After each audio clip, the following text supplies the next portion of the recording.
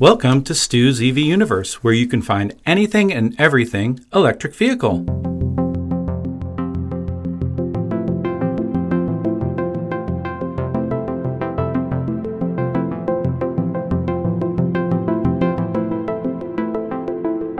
So today we have with us Michael Bream from EV West, the CEO of EV West. Thank you for joining us, Michael. Yeah, my pleasure. Thanks, Stuart. Yeah. I'm thrilled to have you on. I guess basically the best place to start might be I am dying to hear about the history of EV West and how it started, how long you've been doing this, and a little bit about the early times. Yeah, sure. From humble beginnings, right? We basically started the company. I was doing some amateur car racing with some friends, combustion powered, and having a lot of fun with it. I was really intrigued by finding clever solutions to problems, and it just kind of piqued my interest in trying to just constantly build something better. And during that race series, early on, I had read an article on Tesla. This was probably in '08. Started kind of following what they were trying to do and was really attracted to the fact that Tesla, for me anyways, was the first company that wanted to do electric that didn't want to put the sole focus on the environment, right? It's kind of like we always say that the side effect of our business is a cleaner environment, but it's not the core.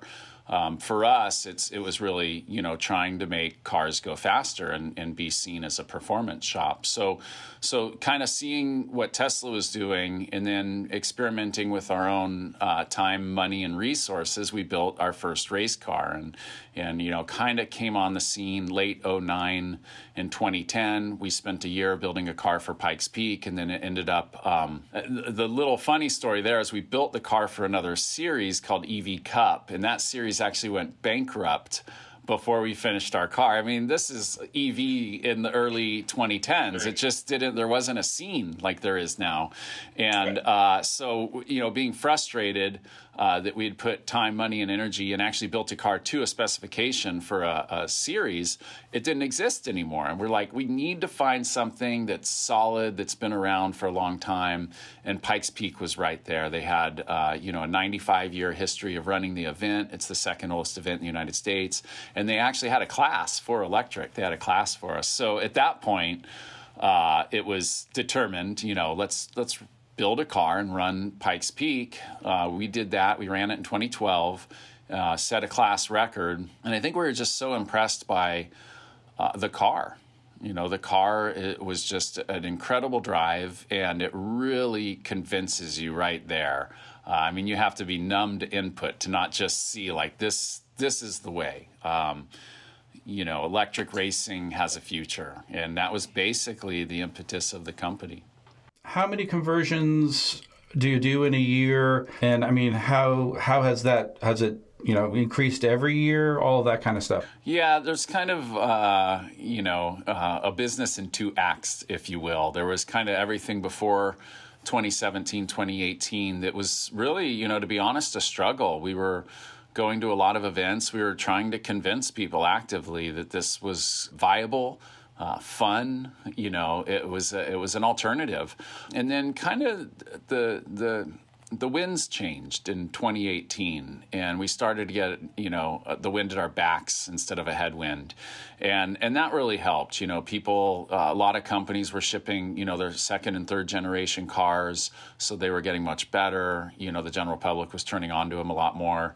And it was just easier. We were more accepted, and instead of having to recite like general EV knowledge, we were more getting into the nitty-gritty and the details and performance specs and things like that. So the demographic in our consumer base, has become more educated, and it's a much easier task nowadays. So now, demand, of course, is very high. We have to limit what we do. We're limited by our supply side, basically, whereas before 2018, 2017, it was always the demand side. There just wasn't a big demand there. So we've kind of gone through this shift, and now, all of our resources are basically focused on supply chain issues and getting product in and keeping that product flowing out to customers that have conversion projects going on. Now, as far as supply chain, where do you source the batteries? So a lot of different places, but we hate to admit it, but we are an environmental company, so we're sensitive to that. So we recycle all of the batteries that we bring in. They've still got a very wonderful life left in them. By the time they end up in a crashed car or some other system.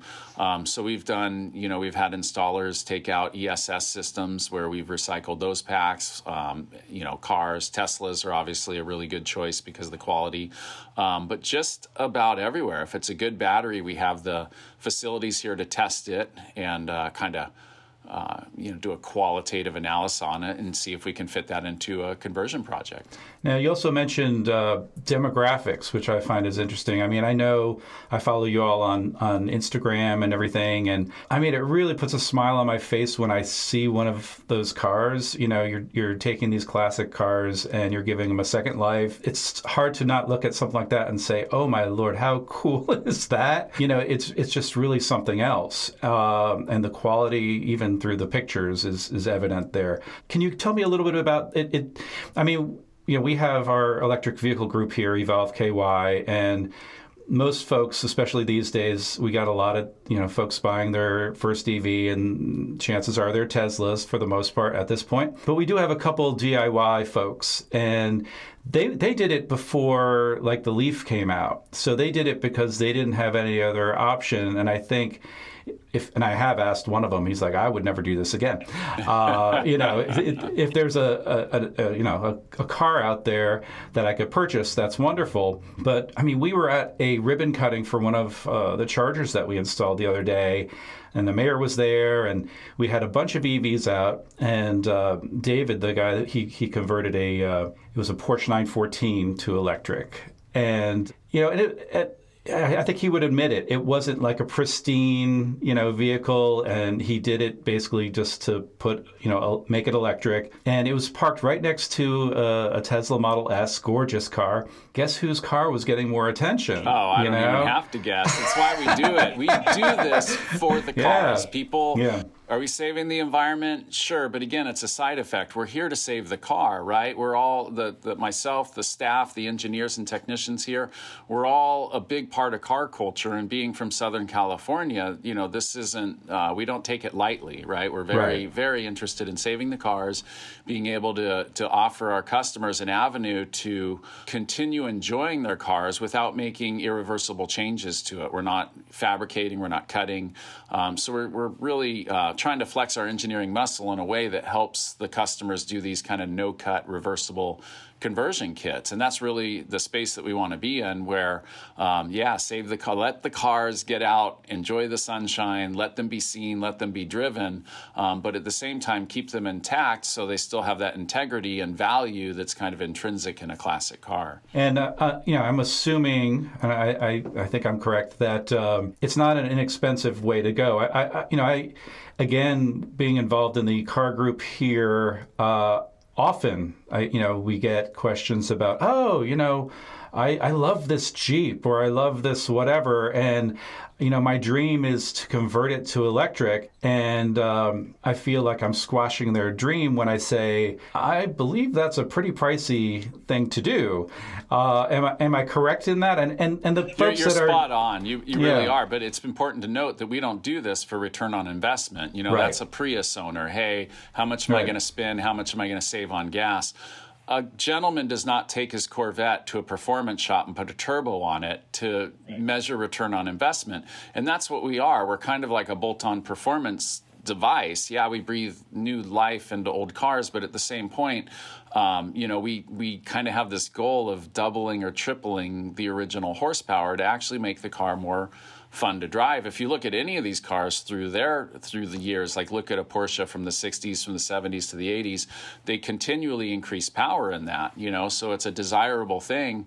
And if we can take one of the more vintage ones that are desirable as a car, as a chassis, repower that and make it faster than, a Porsche from the 80s, that's success in our book. And that's really what we're focused on. If we have this huge demand for switching over to a sustainable transportation economy, and that's really the job of the automakers. And in the same way that automakers, you can go out and buy a factory gas-powered vehicle, you can also go to a gas tuning shop, and that's just a small percentage of the overall customer base. But for the small tuning shop, that's a lot of customers. So you do a lot of business in the aftermarket, shops like Summit Racing and Jags and things like that. And so we fashion ourselves in the same way. We're just kind of a performance shop for people that happen to run their vehicles on electricity rather than gasoline, So that's the space that we want to occupy, is heel to the performance guys who are going to be modifying their car with or without us, right? This isn't something that they're doing because we're in the space. There's a certain amount of people out there that they're not happy with what they're given. They want to tinker, they want to modify, they want to try to improve it. And those are really our people, yeah. Yeah, and I would also assume that, if I go into way back to probably my 13, 14, or 15-year-old self, my dream car was like the forest green Porsche 912 or 911, So, how cool would that be to have something like that in electric, And there's something about those vehicles from back then, obviously not all the vehicles from back then, but by some manufacturers that, they're kind of like a work of art. If you look in a parking lot today, maybe the word bland comes to mind. You see a lot of white cars and black cars. I think Jalopnik coined the phrase vanilla, and it's so true. Very monochromatic colors. Everything about it, especially like the CUV space. The compact utility vehicles. They all look like they came out of the same factory. And of course, a vintage car, from the paint colors that were popular back then to just the styling, was very unique to each manufacturer. You didn't even need to see the badge. You could just see the headlight design and know who made the car. And so it really was a unique period, because if you think about it, we came out of a period where everything looked the same, right? If you look at 40s and 50s, Chevys, Fords, Pontiacs, stuff like that, there's a lot of similarities, and usually it's just a minor tweak on the grill. So we kind of came out of this era where everything was very similar, went into this wild era, and then we've gone to similar again. So it's neat to celebrate cars from that era, And now we have the Cybertruck. Yeah, right. Now, it's kind of, hey, what comes around goes around. Everything's full circle, But one of the things I tell people, it wouldn't surprise me at all to see one of our conversions on the road 100 years from now. We're putting these systems in. An induction motor is literally a ball of copper with a core rotor in there, and unless the copper stops being copper, it's pretty much always going to work. And these are going into cars that have very little, if none at all, plastic and things like that. The taillights are glass lenses and things. So you have a car that's kind of timeless, and it could go on for 100, 200 years from now. And I know that's hard to think about, but there's really nothing preventing these classic cars. And if you can think about it, for us, we don't really have any driving examples of 100-year-old cars on the road, but it's totally feasible that, say, in 2050, somebody's just ripping around in a 1950 VW Beetle with a Tesla drivetrain in it. That's a very realistic scenario, and it's going to be great for people, especially car enthusiasts at that time, to be able to see 100-year-old cars still on the road, still driving, and very much capable. Yeah, and what's been interesting for me to see, and just seeing some of the photographs of work, that you've completed, is, you'll see some cars that look like they're right out of the showroom, but then you'll see like these buses that look like they've been through hell and back. But that's also cool. They have this kind of patina, and it's almost like they're telling a story. They've been through a lot. Story. Yeah, that's the whole point. And as Volkswagen guy myself, and the Volkswagen guys will appreciate this, you have to know the story when you buy. If you buy a used Volkswagen, you got to spend time with the previous owner, kind of get that story and carry that on with the vehicle for sure. I personally, just speaking personally, I'm a big fan of original paint, original logos. I think a lot of resources are wasted in painting a car. But at the same time, the cars that we get that tend to be restored, those are the types of customers that really want to care for their car and really take care of it. And those are the cars that are going to, I mentioned driving something 100 years from now. Those are the customers that are going to be there doing that, keeping those on the road. So, the fun side effect of this is you get all these restorations in cars.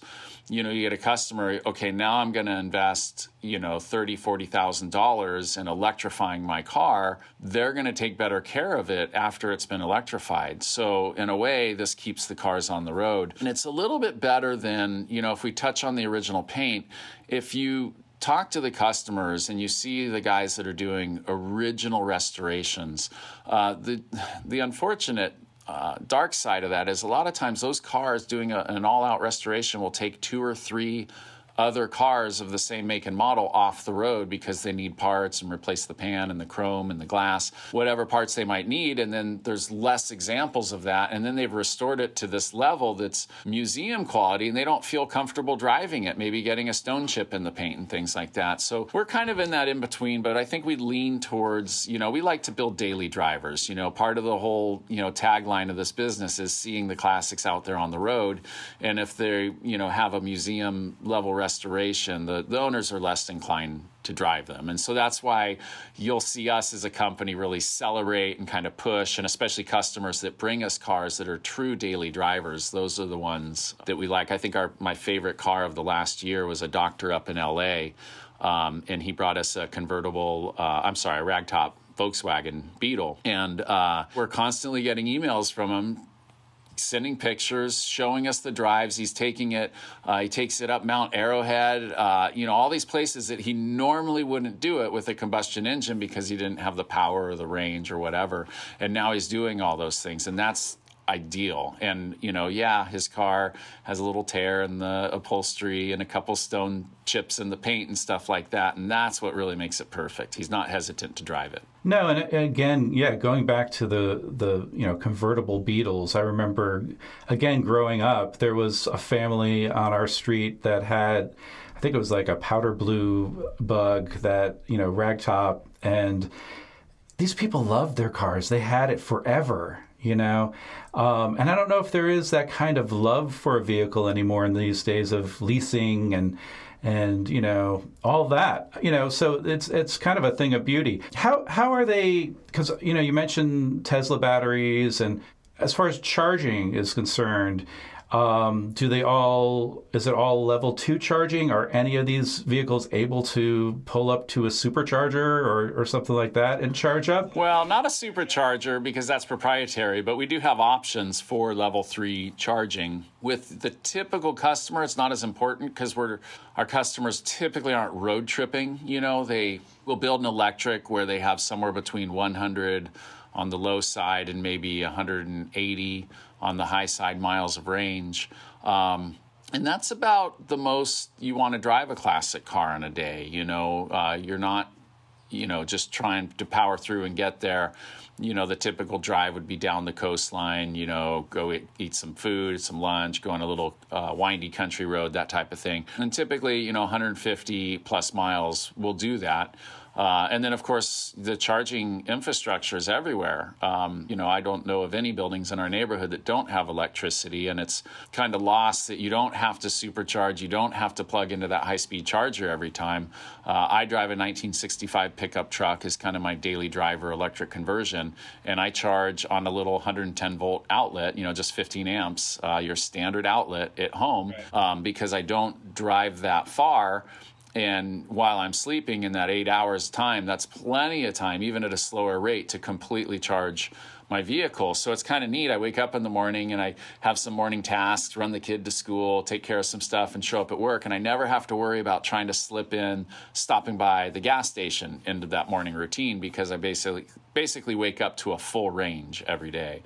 And our customers are kind of, echo that same sentiment. Now, can you give us an idea, I guess a couple questions, of the range that someone can expect to pay for a conversion? I assume that they have to have the car first, and maybe there are requirements for the car. So that's one of the things. The other thing is, do you sell kits? Are some people more interested in doing it themselves and kind of going that route? And is that encouraged? Yeah, absolutely. And that whole thing is in flux. It's important to note. One of the things that we really are focusing on is taking care of the shops that are going to be kind of pushed by the wayside because of the switch to electricity.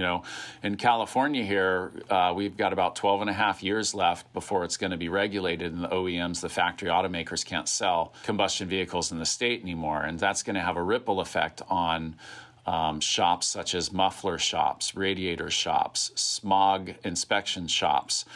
So a lot of those guys are looking to pivot into something that's going to keep them in business. So because our demand is so great right now, a lot of other shops, we're working with those shops, helping them to become, proficient in converting cars. And then they have that kind of income stream. They have basically a line of work that they can do that's somewhat future-proof. I think electric drive is going to be around for a really long time. I don't know what's next or what's going to replace it. But, for the time being, this gives them a very clear avenue to that. Have there been kind of certain challenges that you've had to deal with through the years with this, or? There's the small business challenges that everyone has. In the beginning, we were constantly trying to create demand. Now we have demand, and now we are chasing supply. So I think those are standard for any small business owner. But if I could just take a moment to just say how much fun we're having.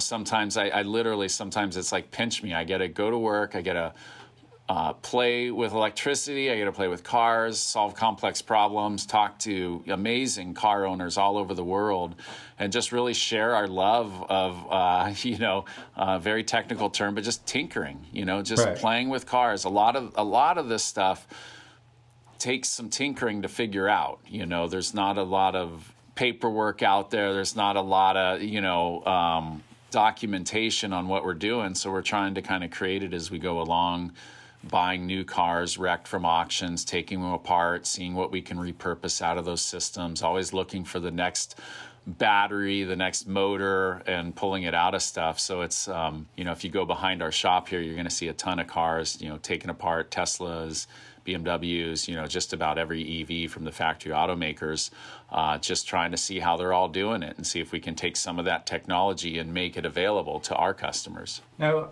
I guess could you give me, just so I can get an idea, maybe like your top 3 conversions as far as what you enjoy, and then maybe top 3 unique conversions, like the maybe perhaps the oddest ones right. that you've done? Well, first of all, they're all wonderful, right? It's like asking a parent what their favorite child is. So right. I'm a little taken back by that. But, the ones that get driven, right? We're not here to put a car on stage and shine lights at it and, say things about it. We're doing this because we want functionality back in the car, right? It's very important to note why we are here, and we're here to make cars more drivable. We're here to make them faster.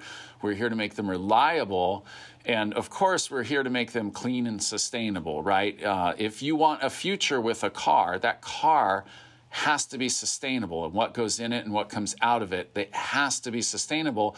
Otherwise, I'm robbing my kid or my kid's kids from that same enjoyment factor of being able to drive cars without thinking about all the guilt and everything. So those are the reasons, and most all of our conversions fit that. Every now and then we'll do something for a TV show that maybe doesn't go to an owner. Those are, slightly less favorable maybe, but they're all so favorable, right? It's important to know everything is good, and we're just really stoked to convert it. So, but I think to pinpoint it on, what you said, your question, what's the favorite? It would have to be the ones that are drivable. It would have to be the ones that more take advantage of electric drive. So, of course, race applications that need sudden acceleration, off-road applications that need a very high amount of torque, rock crawling, things like that. And we're still figuring it out. This last year we just built, last year we built a Bonneville car and took it out to Bonneville and got a record on the salt. And so that was new for us. And then got some other teams involved in racing out there. So you see it. You see that inspiration, other people going out doing the same thing. Those people are going to inspire yet more people. And it's going to kind of continue that chain reaction. And, I'm so sorry, Stuart. I can't tell you which one is better than the other because they're just all so good, And I get this question a lot, and I struggle with it every time. I wish I had a better answer. What kind of cars do you see frequently in the shop? Vintage cars, mid-'70s, mostly. The imports do well, but mainly because of their architecture being rear engine and independent suspension. The independent suspension works really well with the integrated drive units that have a built-in differential into the motor. Then you just have half shafts going out to the CVs. So that's very tough to retrofit into most American cars with a solid rear axle, right? So, and a lot of this is, I think the phrase is going after the low-hanging fruit. Slightly derogatory from that standpoint. We're trying to convert the cars that you can do it without disrupting the car. Trying to disrupt it the least is the goal. And so, of course, those cars, a lot of the import cars, the air-cooleds, the Porsches and Volkswagens, they just fit into that category. I don't think Dr. Ferdinand Porsche way back then said, I'm going to design this car to be super compatible with a Tesla drive. But somewhere along the way, that's what happened. And now we've got this great compatibility with a lot of the German cars. Now, I'm assuming folks that are doing this with you, that are bringing cars in, are super excited. Do they end up having, meetups later, or has anything like that happened? Oh, yeah. Yeah, there's Electric Car Club here in San Diego, and there's a lot of, cars and coffee. There's a secret car club meeting. There's a lot of little car clubs in the various communities. And, all during the summer, there's all sorts of evening car kind of organized meetups and rides and stuff like that. So any given day you go down to the beach and you'll see cars kind of cruising around. And in particular, the EV guys will meet up and do little things. We have open houses here, and we have kind of organized things that we do through the shop to get owners together too. We just this last summer had an open house for a STEM school that we're a part of called the Electric Vehicle Learning Center, and you can learn more about them at ev-lc.org. But basically, we're trying to carry this knowledge on to the younger generation. When I was younger and I'd be mowing the lawn, the mower would act up. My dad's like, did you check the gap on the spark plug? Did you check the fuel filter? And now in that same situation, we have these fathers that come to us and their kids on an electric little scooter, Razor electric bike. Right. And, hey, Dad, it's not charging. And they just don't know, what do I do? What's the next step? And so we had some gentlemen around our business here and some customers come together and start a nonprofit to kind of help bridge that gap so the kids and the parents can kind of learn some of these diagnostic skills and just learn about electric vehicles in a nice, safe atmosphere and just really pass on the joy of learning about something new and a new drive system. Yeah, no, that's great. And actually, because we've been in touch with our community and technical college folks here, and, the automotive program, that's something that's very real now. Things are switching over to electric. So, we're fortunate that locally we have folks that are genuinely interested in this and, getting that kind of education for their students. So that's super exciting. And that's, it's giving back to the society. That's wonderful. For a project like this, is there a certain, how long is it, like from start to finish, typically? Is there a typical? Well, no, there's a huge range. On the low side, 2 days, and I think there's probably a car or two back there that's been with us for, going on 3 years now. A lot of it has to do with, are we creating the engineering or are we using pre-existing engineering that we did on a previous car years back? That has a lot to do with it. And, of course, the customer timeline. So, Way back in the day, we did a car in 2 days for Discovery Channel. I would never do that again. I don't recommend doing that. But now we're less focused on the customer with the car as we are coming up with the engineering, right? Right now we're trying to invest a lot of time and resources into the engineering so that it's best reused in other examples, right? So we'll spend a lot of time, we'll bring a car in and maybe have it here for a full year, do full CAD CAM scans and drawings, come up with all the fitment parts and the battery enclosures and et cetera. And then the next guy can maybe do that car in a month because of all that engineering was done. And then we'll try to maybe stay away from that particular make and model for a little while because we just did all the engineering on it. And then look forward to the next car, okay, maybe now it's time to do the Triumph or the MG, whatever it might be, and complete that kit. Once we finish our engineering, it's timeless, right? The 1970 911 is never going to change. It's the same car as it is today, as 20 years or 40 years from now. So it's important to really spend a lot of time and energy on that engineering and really do a top-notch job because it's going to be around for a really long time. And that's kind of the model that we're following right now. Now, what about safety? Because obviously modern-day cars have crumple zones. If you drive a vintage car, you don't care about safety. I mean, I don't want to be so dismissive. No, yeah. Look, we can't change the time and the period and the standards that the car was built. But I think arguably our customers find the drivability of the car makes them safer. The reliability of the car makes them safer. The lack of noxious carbon monoxide makes them safer. I could keep going. But I think that, if you compare a vintage car to a new car, it's no contest. The new car is arguably so much safer, right? But if you take 1970 Beetle that's been electrified and compare it to a gas-powered 1970 Beetle, I think most would agree that the electrification has improved safety. Right. Okay. And is there any considerations as far as getting these things once they're completed, like registered, and have there been any issues with anything like that? Not in the United States. In other countries, there's some stricter requirements, some that the replacement engine can't have more power than the original. There's things like that, and electronically we can kind of meet some of those restrictions. But there's so many countries, over a couple hundred countries in the world, and everybody has different regulations. And then there's countries like the U.S. that has 50 states within the country, and we have different regulations within those states. So it's a tangled web. But for the most part, the EVs are very well accepted. I know in California, one of the largest car markets in the world, our only concern is dirty air, right? So, in fact, we're kind of the home of hot rodding. If you can make it CARB compliant, California Air Resource Board compliant, you can put a lot of power into a car. And there's a huge industry out here based on just that, making performance parts, headers, exhaust, induction systems, things like that are CARB smog compliant out here.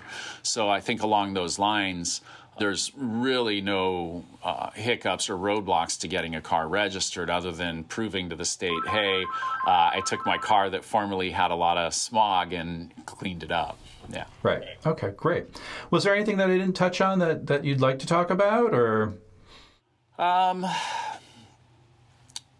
No, you had some really good questions. We talked about a pretty good variety of stuff. We're at such an exciting time, right? Yeah. I don't think anyone knows where this is going to go, but we're optimistic about it going. And so it's very curious. There's a lot of different fuel types. We have batteries, we have hydrogen, we have a lot of this stuff. It's all focused around an electric drive system and an electric motor. So, if you follow the history of the combustion engine and kind of transpose that history onto electrics, we can see that we're going to have a very, powerful, very fun future. There's going to be a lot of innovations coming down the line. Things that we haven't even thought of yet are going to be innovated and applied to the electric drive systems. And it's going to be just an absolute pleasure to be involved in that industry as it grows and progresses. No, that's great. Did you want to point to any of your like website or social media, all that kind of stuff? Yeah, you can, if you have any questions about electric cars, you can generally find me in the support department at evwest.com. I love talking to customers, and, sometimes just a 10-minute conversation can put them on the right track for their project and save them, months of time going down the wrong road or researching something that might not work. But we just encourage everyone to just be really excited about electric vehicles and do everything you can to promote them and learn more about them, because in the blink of an eye, it's going to be the majority. Yeah. I'm just, again, thrilled to talk to you, because you're doing some great work. And again, it always brings a smile to my face when I see those vehicles. So thanks for spending some time with me today. Really appreciate it. My pleasure. Thank you for having me very much. Take care. Take care. Bye-bye. Thank you for listening to this episode of Stu's EV Universe. I would like to thank Eden Unger for creating the artwork and the music for this episode. Remember, please rate, review, subscribe, and share, as that's the only way we can continue to grow. Now you can support us on Patreon by going to patreon.com/StusEVU. Remember, the EV revolution runs on your energy. I'm Stuart Unger. See you next time.